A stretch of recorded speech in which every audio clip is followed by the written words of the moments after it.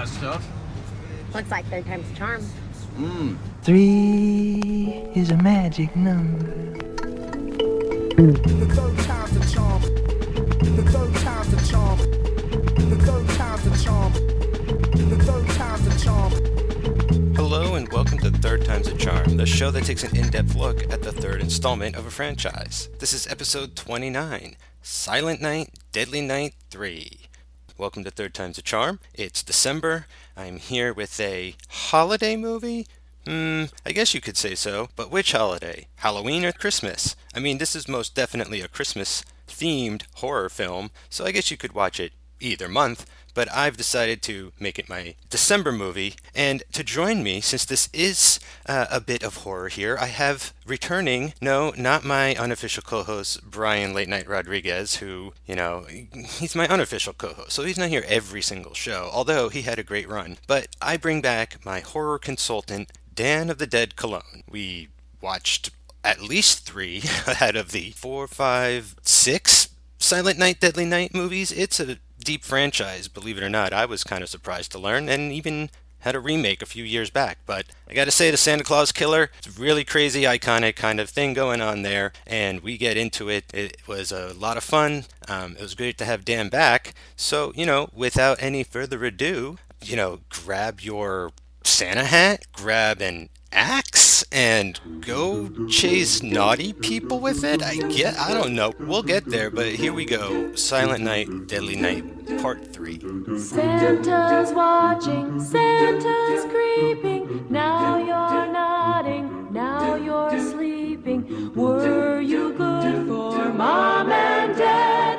Santa knows if you've been bad. There might be a treat for you in Santa's bag of toys, but Christmas won't be fun and games for naughty girls and boys. Santa's watching, Santa's waiting, everybody's celebrating. Did you do your best this year?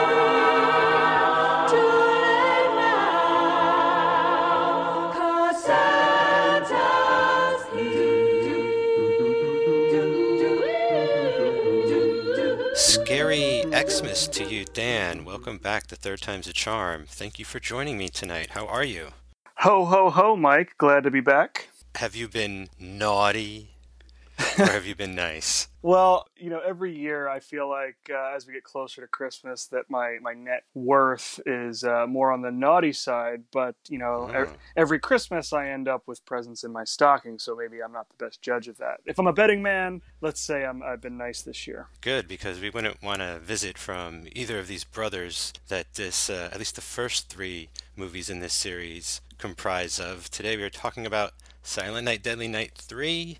Dan, it's a little strange to have you here. You're my horror consultant, but the Christmas season, what are you doing here? The fact of the matter is there are so many Christmas-themed horror movies out there. There happens to be 6 in the Silent Night, Deadly Night series. 5 in the original run, 1 from 2012. That was sort of a reboot, I guess, just called Silent Night. Mm-hmm. But here we are tonight. Geez, Dan, have you seen these films before? Have you seen any of these in this series? How familiar are you as a fan of horror, as a fan of the holiday season? Yeah, so I'm intimately familiar with the original Silent Night, Deadly Night. It's an annual staple in my movie watching. Every December, I pop it in. I love it. I love it more every time I watch it. And when you asked me about doing Silent Night, Deadly Night 3, it occurred to me that it was the only one of the franchise I had seen up to that point. Yet I don't come across the sequels in my wandering through streaming services. So, I just never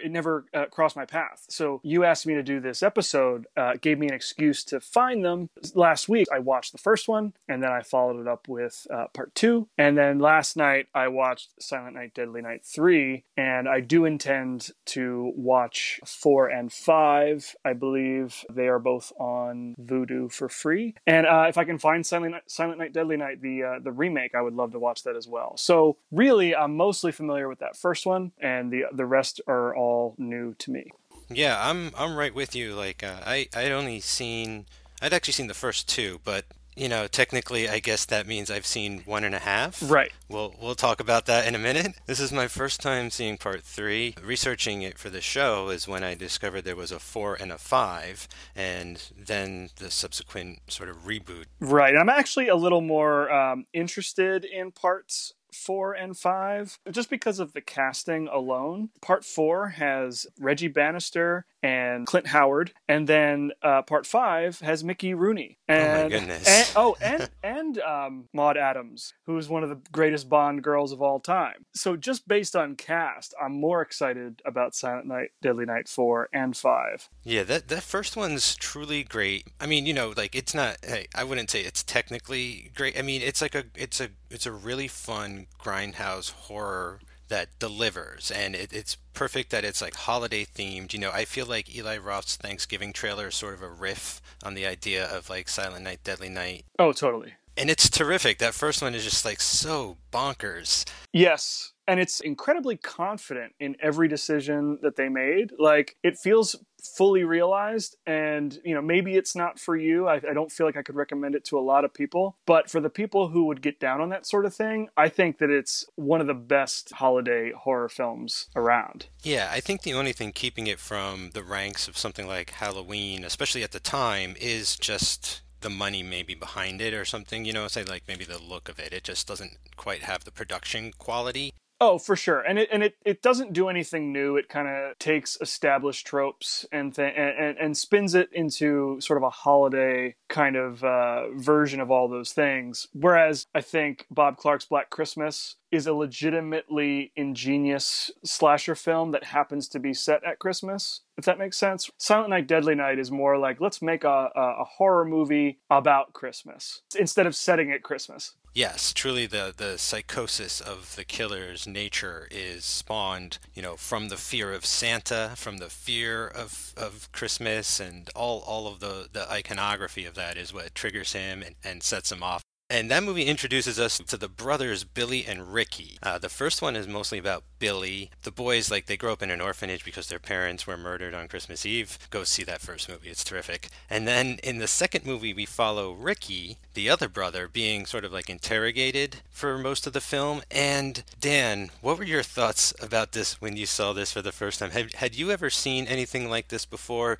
Literally, the first hour maybe of this movie is footage of the original film. They're just showing the first movie again. So I was thinking about this as a franchise. I mean, I've only seen 3 so far, but they've gone from original to clip show to paranormal plot point really quickly. Other franchises take a long time to get to these moments right out of the gate. Part 2 is essentially a clip show, and if you're there for some violence and mayhem, it is in there, but you have to wait about 45 minutes, which is about half the runtime of the whole movie, which I actually read about after the fact, that when they had the final cut all done, the runtime was still too short, so they tacked on another 10 minutes of credits at the end. Oh my gosh, amazing. To get it up to about 88 minutes. So I would say that a good half of this movie is just all replayed footage from that first movie.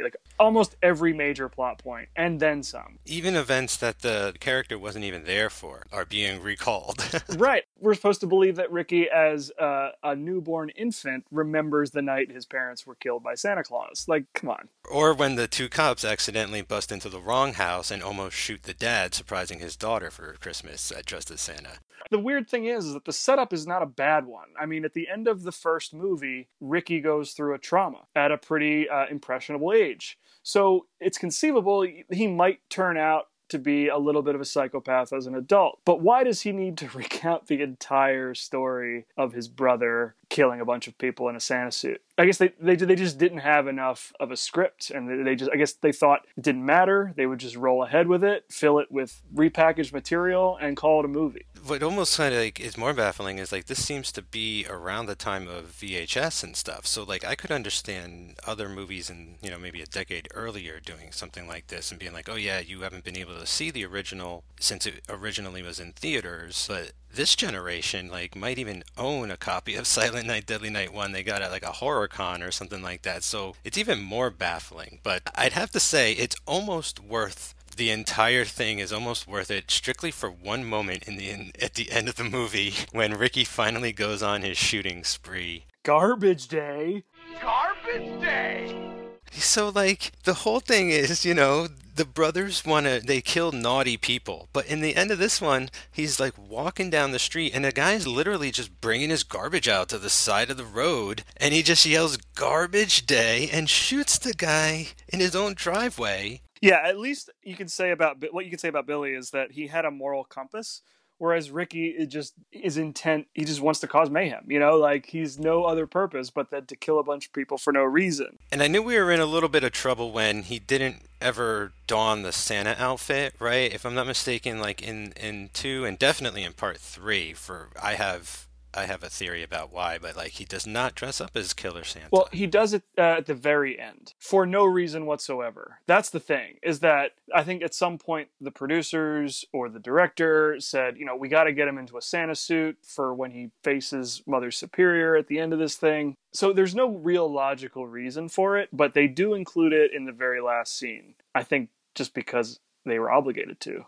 If you ask me, it's too little too late. And meanwhile, part 3 feels no sense of obligation for that at all, but we can get into that.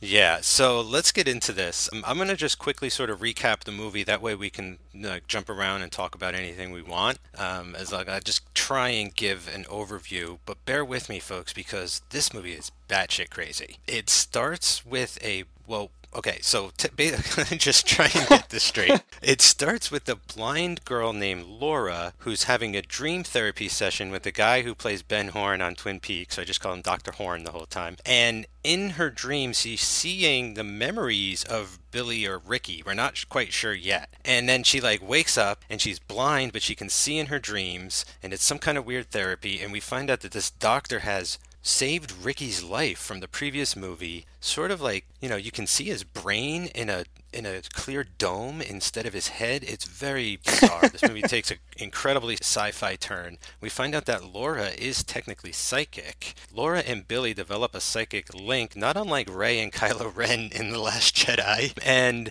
Laura is going to her grandma's house with her brother and his girlfriend, and basically Ricky wakes up from his coma and in a very Frankenstein zombie-like fashion kills his way to Grandma's house in order to get to Laura. That is sort of the gist of it. We can take it from there, but this movie is way more supernatural, way more science fiction, way less Christmas, almost to the my big thing was I feel like they found this script and they're like, let's turn it into a Silent Night Deadly Night movie. That is exactly what I had said to a few people today, that I would not have been surprised to find out that somebody had a script lying around and the producer saw it and said, oh, we can make this work, and then weaved in the necessary elements to make it a Silent Night, Deadly Night sequel. But it turns out that's not the case from some research I did as well. Wow, that is crazy to hear about. I mean, this is definitely more along the lines of like a PG sort of horror film. Like I talk about this a little bit on other podcasts and once or twice here, but this is something you would show to a preteen or something. It's like a gateway horror film because all of the violence is essentially cut out of this movie, and yeah, really leaves it kind of hollow. There was a point about halfway through, or maybe a little more than that, when they are at Grandma's house and Laura's brother's girlfriend takes a bath, and I was like, we see nudity for the first time, and I let out an audible like, oh my god, finally. Just something that made this an adult horror film. I felt like it took forever just to get to what I saw as identifiable slasher tropes. I feel like you zeroed in on something I was going to wait a minute to get to, but that is the focal point for me of this entire movie, is that bath sequence, because they show up at Grandma's house, she's nowhere to be seen, it's Christmas Eve. The guy's girlfriend decides that she's going to just take a bath at Grandma's house, and he joins her, remember? And, yep. And this guy's just covered with hair. He is the hair. He's like a Wookiee, this guy. No, sorry, man, but it was jarring. And it is the most sort of forced and awkward bath scene, sex scene. It was just so weird. Well, mostly because it feels shoehorned in. Narratively, there's no reason for that scene. It doesn't make any logical sense. It was the moment where they were like, okay, we need to have some nudity in here. here's a good spot to put it. You know, like there's no reason for it. Where's grandma? Oh, that should be like, they should be looking for grandma. Everyone. Yeah, this movie is just so frustrating because I actually quite like how it starts off, where it starts in a dream, and she's having like these horrible Christmas dreams, and she's like running around this like these white hallways, and it's sort of Tim Burton-esque, I guess, or what would come to be known as like a kind of Tim Burton-y. And she like wakes up, and you find out that like this is some kind of like Nightmare on Elm Street dream therapy movie, you know? And I'm like, well, this is unexpected to the extreme. Like, this is way beyond anything. Like, the previous movies didn't try and get like this plot heavy or story wise, you know, like they were Right. so much more basic and straightforward, and this is trying to be like one of those 80s sort of, I don't know, sci-fi horror like hodgepodge movies. Yeah, I mean, it came out in 89. By that point, we had gotten Carrie, we had gotten Friday the 13th Part 7, we'd had some Nightmare on Elm Streets, and I think that those were sort of the thing at the time. Yeah, you have this psychic heroine Right. fighting like just like an evil force. Like he's very much like Jason Voorhees. Yes, I did get that Friday the 13th one. What was that with Tina? Yeah, that was she was the psychic. Yeah, that was Part 7 with the psychic. Yep. Or she's more telekinetic. She's telekinetic. Yes. Sorry. Right. Because she's like throwing stuff at Jason with her mind at the end of that one. Yeah, and that one even has like the doctor throughout the whole thing, and he's very similar to the doctor in this. A very possessive doctor who's pretty overbearing, may not have his patient's best interest at heart. They're very similar. I thought her Braille watch was really cool. Mm-hmm. That was really interesting. But Laura starts to have like psychic visions, sort of like The Shining, I guess. Like you mentioned Carrie in a way, but like I was getting kind of a Shining vibe off of her. She starts to have premonitions about those around her, and she can sort of predict these murders that have not yet happened. And apparently the dream link is what wakes up Ricky, as well as a sort of lost drunk Santa in the hospital who like stumbles into Ricky's room, and like we get Ricky POV, which we'll have several times in this movie. Mm-hmm. And they'll just sort of like skip right over like the actual kill shots, right? And everything, right? It's so frustrating. So frustrating, especially because that first one, so many impalements, so many severed heads. We'll get one severed head in this, but it's like the after shot. It's more of like played as a joke, right? Where it's like propped up on the table with a phone to its head, someone on the other line going like, "Are you there?" Yeah, I agree. And I mean, this movie, like with all the setup and stuff, like it's pretty basic from then on in. It just becomes they're going to grandma's house, and like since Ricky can read her mind, he has like the coordinates and just tries to. It's very Red Riding Hood, right? Yeah, it's so I noticed that the actual psychic element of the movie is really only serves to make the story function at its basic level. You know, it's not like they explore that in any way. It's we need Ricky to show up at grandma's. How do we do that? Forgive the expression, but if this were real life, there'd be no reason for these characters to cross paths, right? Like it doesn't make any sense. So the psychic link is only ever used to facilitate what would otherwise be completely ridiculous plot points. And they end up being themselves ridiculous anyway. So I don't know why they didn't just go like whole hog, really play up the psychic aspect of it. Let her let us see what she sees, and then let us see what he sees and what he knows about her. Like, we don't get really much of that at all. It's just sort of mentioned, it's established, mentioned a few times, and then we have the finale at grandma's. I would have liked to have seen more of that at play, considering that was the major element that was added to the movie. Like, that's the thing. Like, I found it amazing that her character turns out to actually be psychic, and that's why the doctor wants to use her for his experiments, because she'll have a higher success rate or whatever. Right. And yet she never uses her ability for basically, like, she never gets control of it. You know what I'm saying? Like, she never learns to aim it. Oh, and it never impacts any other part of her life. And at the very end, when she like sees her dead grandma, and her dead grandma's, like, use your power, like, she doesn't. Right. It's so strange. Like, she ends up getting overpowered and everything. It's not like she, becomes Neo. Yeah, that convenient, like, superpower she has never ends up being the thing that helps her win in the end. And she ends up being the final girl pretty much by random happenstance, like, by accident.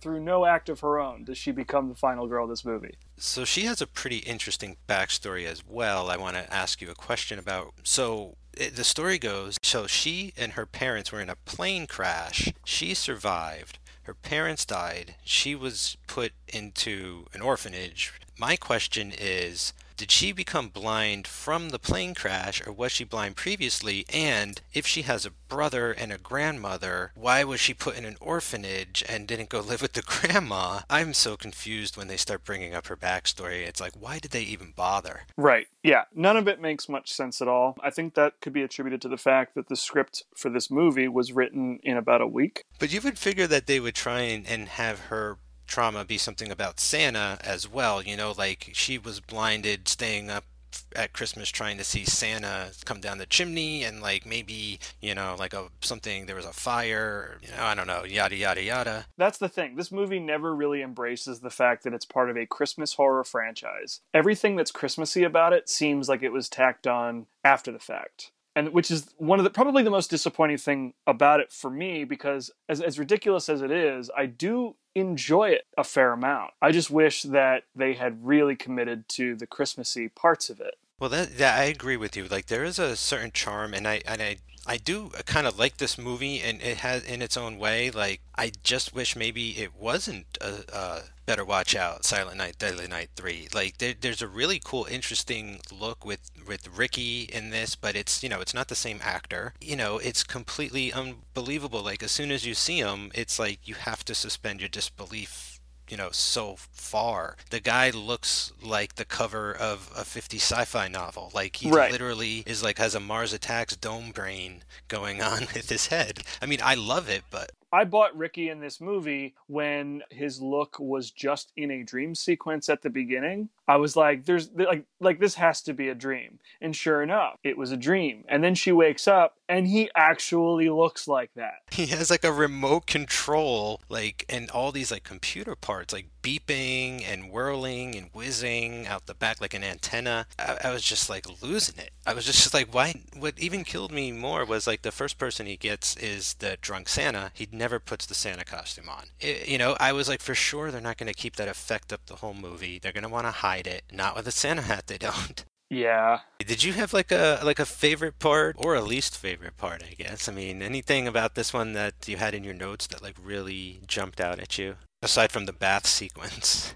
I did enjoy the girl who played Laura. I thought that her character was probably the best in the whole movie. I think that maybe the actress was not as good as she could have been, but I was trying to look at her material and imagine like if a better actor were inhabiting this character, is the character pretty cool? And I did think so. Like she looked very much like Jennifer Connelly, almost as if they couldn't afford Jennifer Connelly, so they got this girl to play Laura. And I thought Laura as a character in a movie like this, she really is pretty well fleshed out. She's interesting. She's sympathetic. The only thing that sucks is that the writers sort of failed her in her backstory. They didn't give her a whole lot to do with her ability. But, she's pretty proactive this whole movie. So I really liked her. Yeah, I definitely agree that she had like a Jennifer Connelly look going. I even think like the girlfriend and her were probably auditioned for the same role. I love her blind acting, if that's what you call it. I'm not sure, but like it's very convincing. I felt without going like too far. She never like trips over a stool or anything. Like they never really call it out too far. But there's clever stuff like the Braille watch and like her with her Daredevil cane and everything. Yeah, I thought she was really good at playing someone who was blind, down to like little things like filling a glass of whiskey. She puts her finger over the lip of the glass to when she's filling it. Just those little touches I thought really sold the blindness. And of course she would know every inch of her grandmother's house. So, when she put the cane away and just started moving around freely, like, makes sense. I'll buy that. So I thought that character was probably the strongest part of this whole movie. I was a little bit underwhelmed with how little, or how underdeveloped Ricky's character was, considering how major he is in this franchise. Yeah, well, I feel like they do like one quick thing when the detective comes in where he sort of recaps the last two movies, and we get a little bit of those clip show moments from the first movie in some of the dream sequences they're sharing as well. But I feel like, yeah, like Ricky's pretty much established. Like he's just a zombie in this movie. And like I was psyched because Bill Moseley plays Ricky. And, we know Bill Moseley from Rob Zombie these days, but he had just done Texas Chainsaw Massacre 2 earlier in the decade. And this is where he was in his career in 1989. That's insane. Crazy. Oh man, I think he's like a great actor actually. Yeah, he's an incredible character actor. There's no wonder that Rob Zombie started using him again for his movies. But to see him reduced to pretty much nothing, to this like mindless Frankenstein, was really disappointing. They could have, I thought for sure they would have gotten like Kane Hodder or someone who's playing Jason before to like do this. It's like a total waste of his talents because he's known to be like pretty expressive and like flamboyant. Like, I don't know, I just see him as like always like really wild and stuff. And to see him so tame here was just kind of a jip. Yeah. And again, just to reiterate, you don't see like any of the kills. Right, right. So the dialogue, some of it was really entertaining. One of the things I like most about Silent Night, Deadly Night, and the first sequel are some of those ridiculous lines of dialogue that are just make me laugh. Like Garbage Day, as silly as that is, I love it. Garbage Day! Like the Santa Claus that he kills towards the beginning of the movie, he's sort of drunk, and Ricky is still sort of in his comatose state, just about to emerge. Like, who's your favorite singer? Perry Coma? LOL. And I love just the brother, Laura's brother, towards the end when you think he's dead, but he's not. And then he comes in with a shotgun and says, "Hey, bobblehead, is it live or is it Memorex?" Which I don't know what that means. But, I mean, I understand that it's a slogan for Memorex. But, like, in that context, I have no idea why he says that. No, oh yeah, it is way out of context. No, it's not like he's like killing a robot or an android or something where it might make more sense, Right. Like... It's just those ridiculous comments. The dialogue is still really entertaining in this movie. So one of my favorite parts, or maybe my favorite part of this movie, is when the detective and the doctor basically go to try to get to Grandma's house before Ricky shows up and kills everybody, which they're too late for.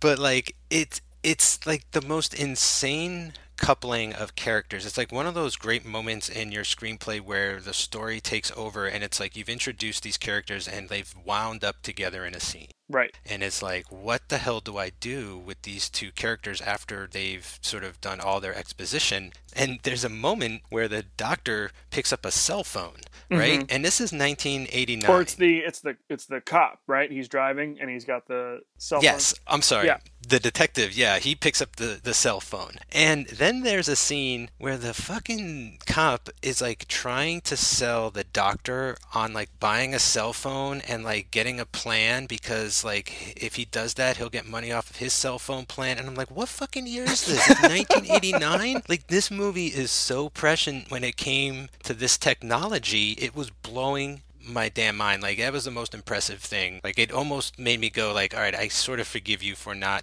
showing me some of those kills because obviously your brain was somewhere else. Like, it was definitely more like, in line with like trying to write science fiction or predicting like the future and stuff. But like, that was amazing to me. I don't know that I agree that it was amazing. I think that to have those two characters together in the same scene, you have potential, so both of them are really great at chewing scenery throughout this movie. The doctor I found to be incredibly skeevy, like a lot of 80s doctors in like horror movies and sci-fi movies. And then the detective just likes to, like, he's this sort of guy who will just go off on anything, likes to hear the sound of his own voice. Doesn't really matter what he's saying. He's just happy to just talk. And then you got these two characters in a car, and the thing they talk about are mobile phones.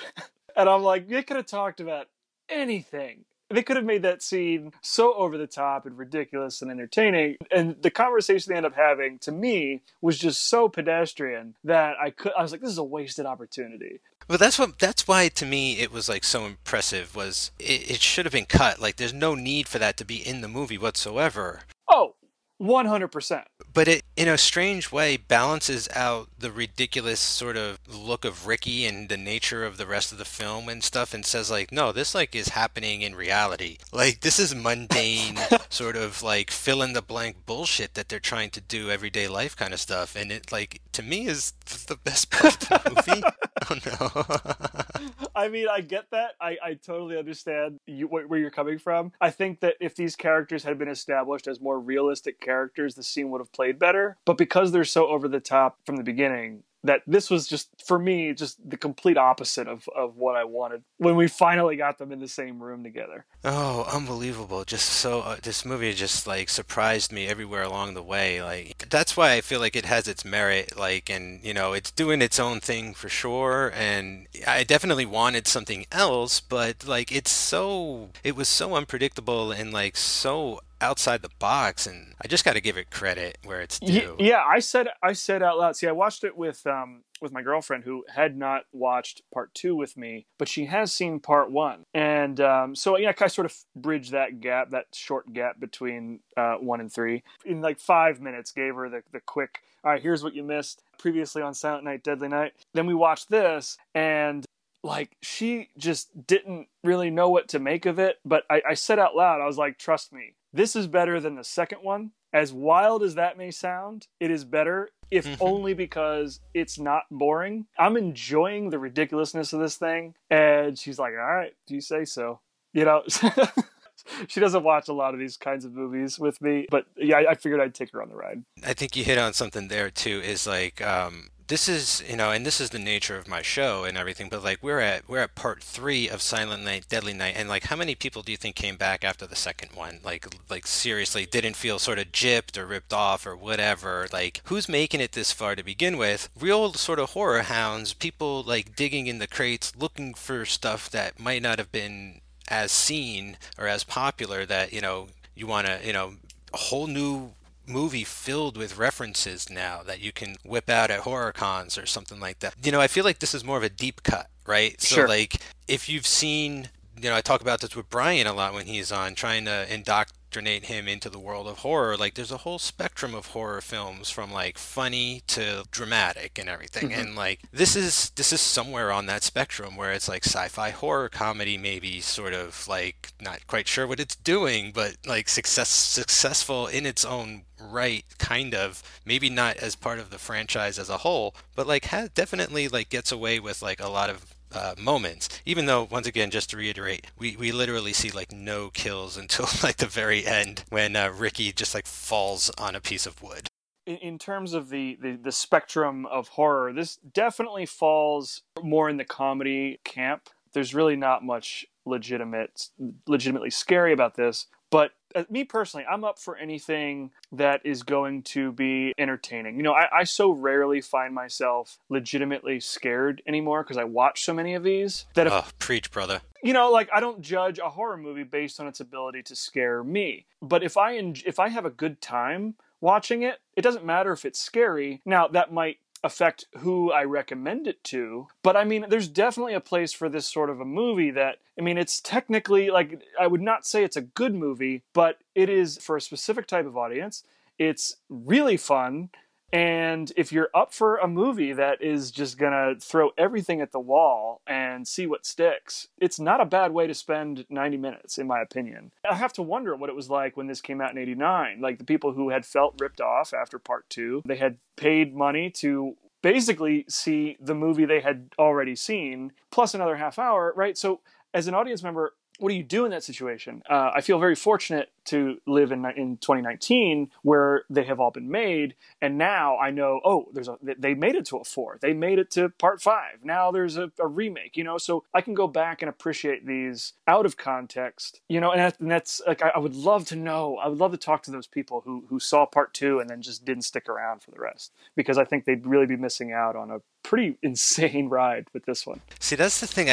My expectations, not that they were low, they were just very different. Like, I sort of forgot like how far you could push the boundaries of certain franchises. Like, this sort of made me think of Happy Death Day. Have you seen the second one, Happy Death Day to You? I have not seen either of those, but they are on my list to see. I'm not gonna like spoil them or anything. Let's just say the first one is like very much like a straight horror film, and the second one, they sort of do more, they experiment more, I guess, with the genre and the tone, you know, kind of like this did. And I wasn't expecting it to have the flexibility it does. And I'm not saying it's all successful, but like you're saying, like they're throwing everything at this and seeing, what rises to the top. And you're right, like it is a comedy, and I was expecting it to be more of a straight horror thing, because although the first two are funny for reasons, they're not played for laughs. But this, I had trouble readjusting myself the whole movie to realize that this is trying to play a lot of this for laughs. And I didn't really realize that until it was too late, I guess. Yeah, I mean, well, I don't know how much of it was intentional. I think there's a fair amount of this that felt to me as though it was a product of being rushed. They wrote this movie, they shot it very quickly, and then they rushed it to theaters. I think it made it to theaters, but they rushed it to release, whether it be theaters or home entertainment. So I'm not entirely sure how much of it was intentional. I think the actors are there playing it seriously, which is why it works, because there's nothing worse than a movie that wants to be funny and the actors are in on the joke and they play it that way. You know what I mean? Like, those movies never work. So whether intentional or not, these actors are committed in the scenes that they're playing. And that's why it works so well when it does work. Yeah, I guess I didn't mean there's not any intentional Pratt humor or anything like that necessarily, but I do feel like there are moments like when Ricky shows up at grandma's house, early, and she takes him in because she must just think he's like a transient or a homeless guy or something, or I don't know what, but that moment there feels like they're trying to inject some kind of levity into this, and that they kind of realize this might not be working as a straight horror entirely, and that they have this ridiculous kind of monster that they're playing with, and they have psychic stuff. There's stuff here that they could play with. I think they do, not enough, but you're definitely right about them playing it straight.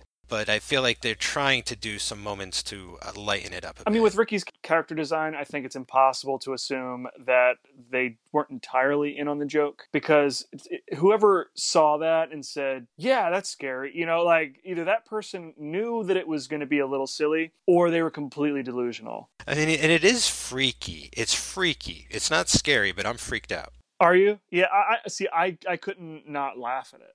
Well, for me, it's just brain stuff, I guess. There's a couple brain movies out there too. One, I think Bill Pullman and Bill Paxton are in it. But anytime you show me the brain or stick something in a brain, I'm gonna be tweaked out. Right. Well, don't watch Hannibal.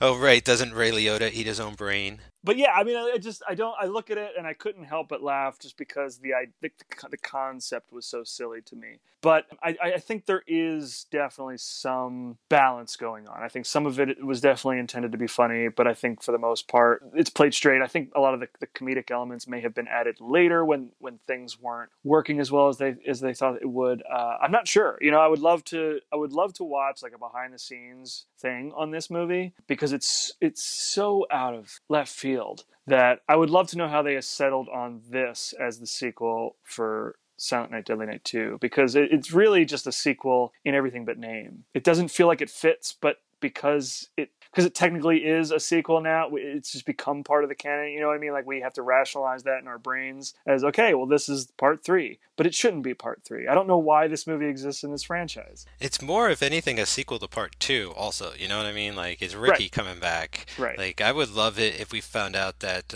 Laura was their sister somehow. Is she going to come back in part 4? This is literally why I'm going to go watch it, is to see if her character carries over, or if there's some kind of chain like that throughout the films and all that kind of thing, because she, like you mentioned, is the final girl. I actually kind of like the final sort of 20-minute chase around the ranch where the brother fights Ricky and we think he's dead, but he's not really. There's a good movie here with a blind woman and a killer. That's the thing, is that I think that's maybe what carries this whole movie, is the idea that it's built on a really good foundation. Yeah, you want to know what a great movie like that is? It's called Wait Until Dark with Audrey Hepburn. I have not seen that one, but the movie that I thought of throughout this was the movie Hush. Oh, okay. Which, I mean, the woman in that is deaf. So, she's dealing with a personal disability against a killer who is going to try to exploit that disability, you know, like, so that's where my brain went, but I'm sure there are better comparisons to be made. So I think that's what makes this movie ultimately worth checking out, is that it does have a really solid premise. I mean, the psychic aspect of it is a little shaky, but in terms of a slasher movie with a killer and a blind girl, like, that's exciting. Yeah. Wait until Dark School, because it's like people trying to rob Audrey Hepburn and she's blind. Okay. You know, so there's moments in the film where there's like people in her house, and you know what I'm saying? Like, she's not. It's really scary in that regard. It's not like a straight up horror film though. But I do like this, where there was one moment where I thought her psychic ability paid off really well, where she sort of sees her grandma's force ghost and telling her to like use her power, and then when she comes back to reality, she bumps into her dead grandma's corpse. Like, I thought that was such a great, like, a well-written sort of transition. So, you know, it had its moments. Yeah, and I think overall, I mean, aside from the fact that a lot of the kills are off screen and some of these ideas are a little half-baked, I think ultimately, yeah, these are the things that make this movie worth watching. I feel like the not showing the kills became a part of the joke by the end of it. You know what I'm saying? Like, oh, like, we haven't shown him at this point, you're never going to get him. Right. I mean, it's not the only movie to do that. I mean, Friday the 13th Part 6 is a very tame entry in that franchise. Like, the kills are not as violent as they are in other movies. I don't even think there's any nudity in Part 6. They sort of dulled it down a little bit. So, I mean, like, I get why they might make that decision. It seems to be a weird franchise to make that decision considering its audience. I don't think these movies were as nearly as popular. You know, so you're playing to a niche audience already. You just give them what they want. Yeah, and that is kind of about it. I mean, like, this movie, like I said, like, I kind of did like the climax here, because it sort of results back to a tried and true. Like, it's a nice sort of conclusion of the killer catching up with her. And, you know, all throughout the movie, I thought it was funny because the first two movies, the killers, they say, you know, naughty. And in this one, he's wandering around and he's going, Laura, right, because he's psychically, like, linked to her. And I thought it was a nice touch, because I figured it would happen. As soon as they met, he dies. You know, like, it was just his quest to kind of like, where is this coming from? Who is Laura? I must find her. As soon as I do that, I can rest again. So I was like trying to put myself in the mind of Ricky at some point in this movie, is to like, what is his motivation? Because, like, we never get an explanation as to why the doctor is fucking around with him and doing dream therapy kind of stuff. And sure enough, like, it seems that at the end of the movie, Ricky lays down and kills himself on that plank of wood in front of Laura. So it seemed like some sort of sweet release moment for him, or something, where it's like the killer is over and she sure enough gets away. Yeah, maybe. I mean, that makes the ending a little more satisfactory to me. In my, like, as I watched it, it seemed really poorly choreographed and confusing, but we can go with your version of it. Sure. I'm always at this point always struggling for something better, you know. So like I conflate these moments in my head, right, as to like what's missing, and then pretend that I see it happening. Right. You filled in the gaps in the script that the writers didn't do themselves. One quick tidbit before we completely wrap this up. This is sort of just a fun observation that I had, because I'm always kind of watching the peripheries. I'm watching like what's going on in the world of this movie. And in the gas station scene, the guy who's tending the gas station, he's sitting in his office and he's watching a movie. And I was like, why do I recognize this movie? Of course, the first thing you see is Boris Karloff. And then as they keep sort of checking in on this movie, which for some reason continues to Grandma's house, like they're watching the same movie at Grandma's house. It's a Christmas classic. That Boris Karloff Christmas classic, not The Grinch, but the other one. Right. The completely not Christmas related. It's a movie called The Terror, and it came out in 1963. It was a Roger Corman produced film, also starring Jack Nicholson and a young Dick Miller. Dick Miller, yep. So I know this movie because I once wrote about it for a website a few years ago. Oh, cool. I was writing a column on sort of like, not specifically public domain movies, but anything that was sort of easy to find in one of those big value sets, or if it was on YouTube, or if it was free somewhere. You know, like I would kind of find these old genre genre films, and I found The Terror. And I was like, okay, so Roger Corman got a director credit for this. But what I didn't realize is that Monty Hellman got a director credit. He's one of 6 directors who directed this movie. He also directed Silent Night, Deadly Night 3. And I think that's why he used that particular movie. Oh, crap. That's hilarious. I think that's like is that the most people to direct a film? I know Wizard of Oz had like 5. If you go on IMDb, I think only like 1 is credited, but there's 5. But that's crazy. I can't believe he goes that far back. Actually, The Terror is credited, has 7 directors credited. At least, again, it's on IMDb. The movie itself only credits Roger Corman, but the other 6 are Francis Ford Coppola, who directed for a couple days, Jack Hale, Monty Hellman, Jack Hill, Dennis Jacob, who did a day of directing, and then the last day of production was directed by Jack Nicholson. Wow. How about that? So, if for nothing else, I want to recommend to the listeners, like, go check out The Terror from 1963. It is not terrible. I mean, it's not great. It's early 60s Roger Corman. Well, yeah, it's total drive-in style kind of thing. 100%. And to see a young Jack Nicholson is pretty fun. And if I remember correctly, I think I gave this one a pretty fair shake in terms of what I had to say about it. Well, that's a really great sort of like, to see Jack Nicholson and Boris Karloff in the same film together. That was the draw for me. When I heard that there was a movie that had Boris Karloff and Jack Nicholson, I was like, I got to see it. That's a gift everyone can give for Christmas this year. Yeah, 100%. Like that to me was the fun little Easter egg within Silent Night, Deadly Night 3 that I could never have imagined would be in there. That's awesome. I noticed that too, and I love that. So I'm glad you picked up on that. Of course, being my horror consultant, I would expect no less from you.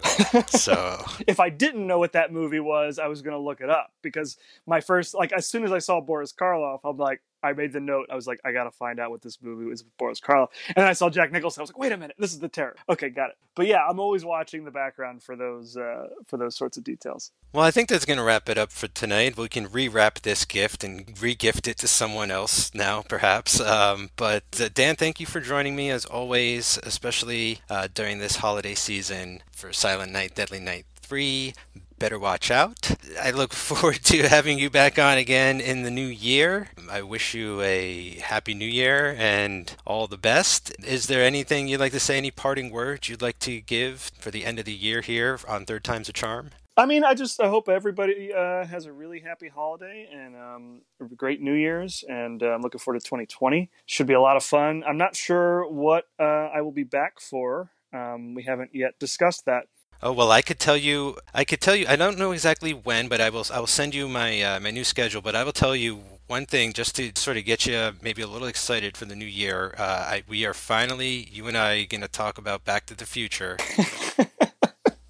This has been a long time coming. I feel like we both got a lot to say about that franchise, and I'm going to get to some heavy hitters next year, so Back to the Future 3 for sure. I cannot wait to get into Back to the Future with you, Mike. So I guess I'll see you next year, and I'll talk to you soon. So thank you very much. Thanks, Mike. Santa's watching, Santa's creeping. Now you're nodding, now you're sleeping. Were you good for Mom and Dad?